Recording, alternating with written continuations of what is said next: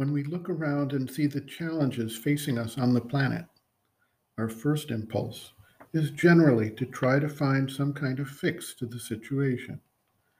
This generally takes the form of suggesting that our current economic or political system or model is defective, deficient, or broken, and thus we need to either update it or switch to a different one. In some cases, those who have adopted a particular religious conviction believe that by making everyone else believe as they do will cure things. Thus, there may enter a missionary element to convert others. Some believe that there are simply bad actors out in the world and they need to be controlled or eliminated. Thus, we have a retributive penal system, or the use of heavy handed policing, or on the international level, the use of warfare to advance one's prescription for change needed in the world. Some believe that education or re education will solve the problem. At the end of the day, we eventually see that none of these solutions has actually succeeded. Then we look at whether we can escape the planet and begin interplanetary colonization with the idea that we can solve our problems by simply leaving them behind. What is not recognized generally is that the problems we identify outside ourselves are reflections of our own basic human nature, and that all the outer changes of form, whether of political institutions, economic models, or religious preferences, will accomplish nothing without an inner change that recognizes and changes the basics of what we call human nature, which is a bundle of habits, conventions, and preconceived ideas that we believe are fixed and immutable.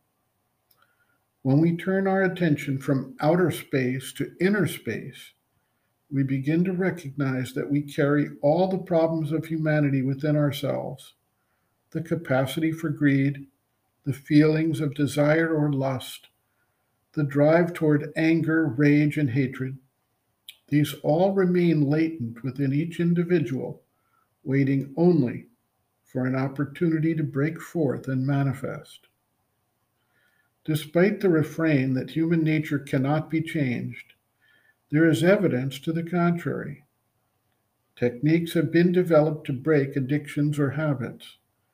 There are innumerable examples of individuals who have made extraordinary changes in their ways of seeing and acting, and the actions they undertake in their lives.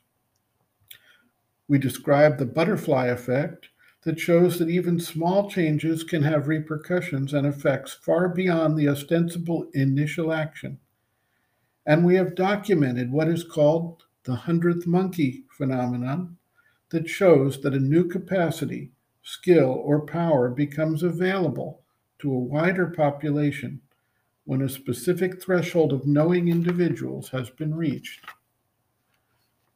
If we begin to apply this information synergistically, we find that the exploration of inner space, the development of the standpoint of the witness of one's own nature, and then the subsequent implementation of systematic changes not only can change our own nature, but has its natural consequences in the world and in the development of new forms and powers of human nature. Who is to say which individual is the 100th monkey in humanity's transformation? The mother notes, quote, "And this is something, an experience that one can have daily or almost. When one has those movements of great enthusiasm, great aspiration, when one suddenly becomes conscious of the divine goal, the urge towards the divine, the desire to take part in the divine work, when one comes out of oneself in a great joy and great force, and then, a few hours later, one is miserable for a tiny little thing. One indulges in so petty, so narrow, so commonplace a self-interestedness, has such a dull desire, and all the rest has evaporated as if it did not exist. One is quite accustomed to contradictions. One doesn't pay attention to this, and that is why all these things live comfortably together as neighbors. One must first discover them and prevent them from intermingling in one's consciousness. Decide between them, separate the shadow from the light. Later, one can get rid of the shadow. End quote. Reference, Sri Aurobindo and the Mother, Living Within, the Yoga Approach to Psychological Health and Growth, Exercises for Growth and Mastery, Becoming Aware of the Shadow, pages 139 to 143.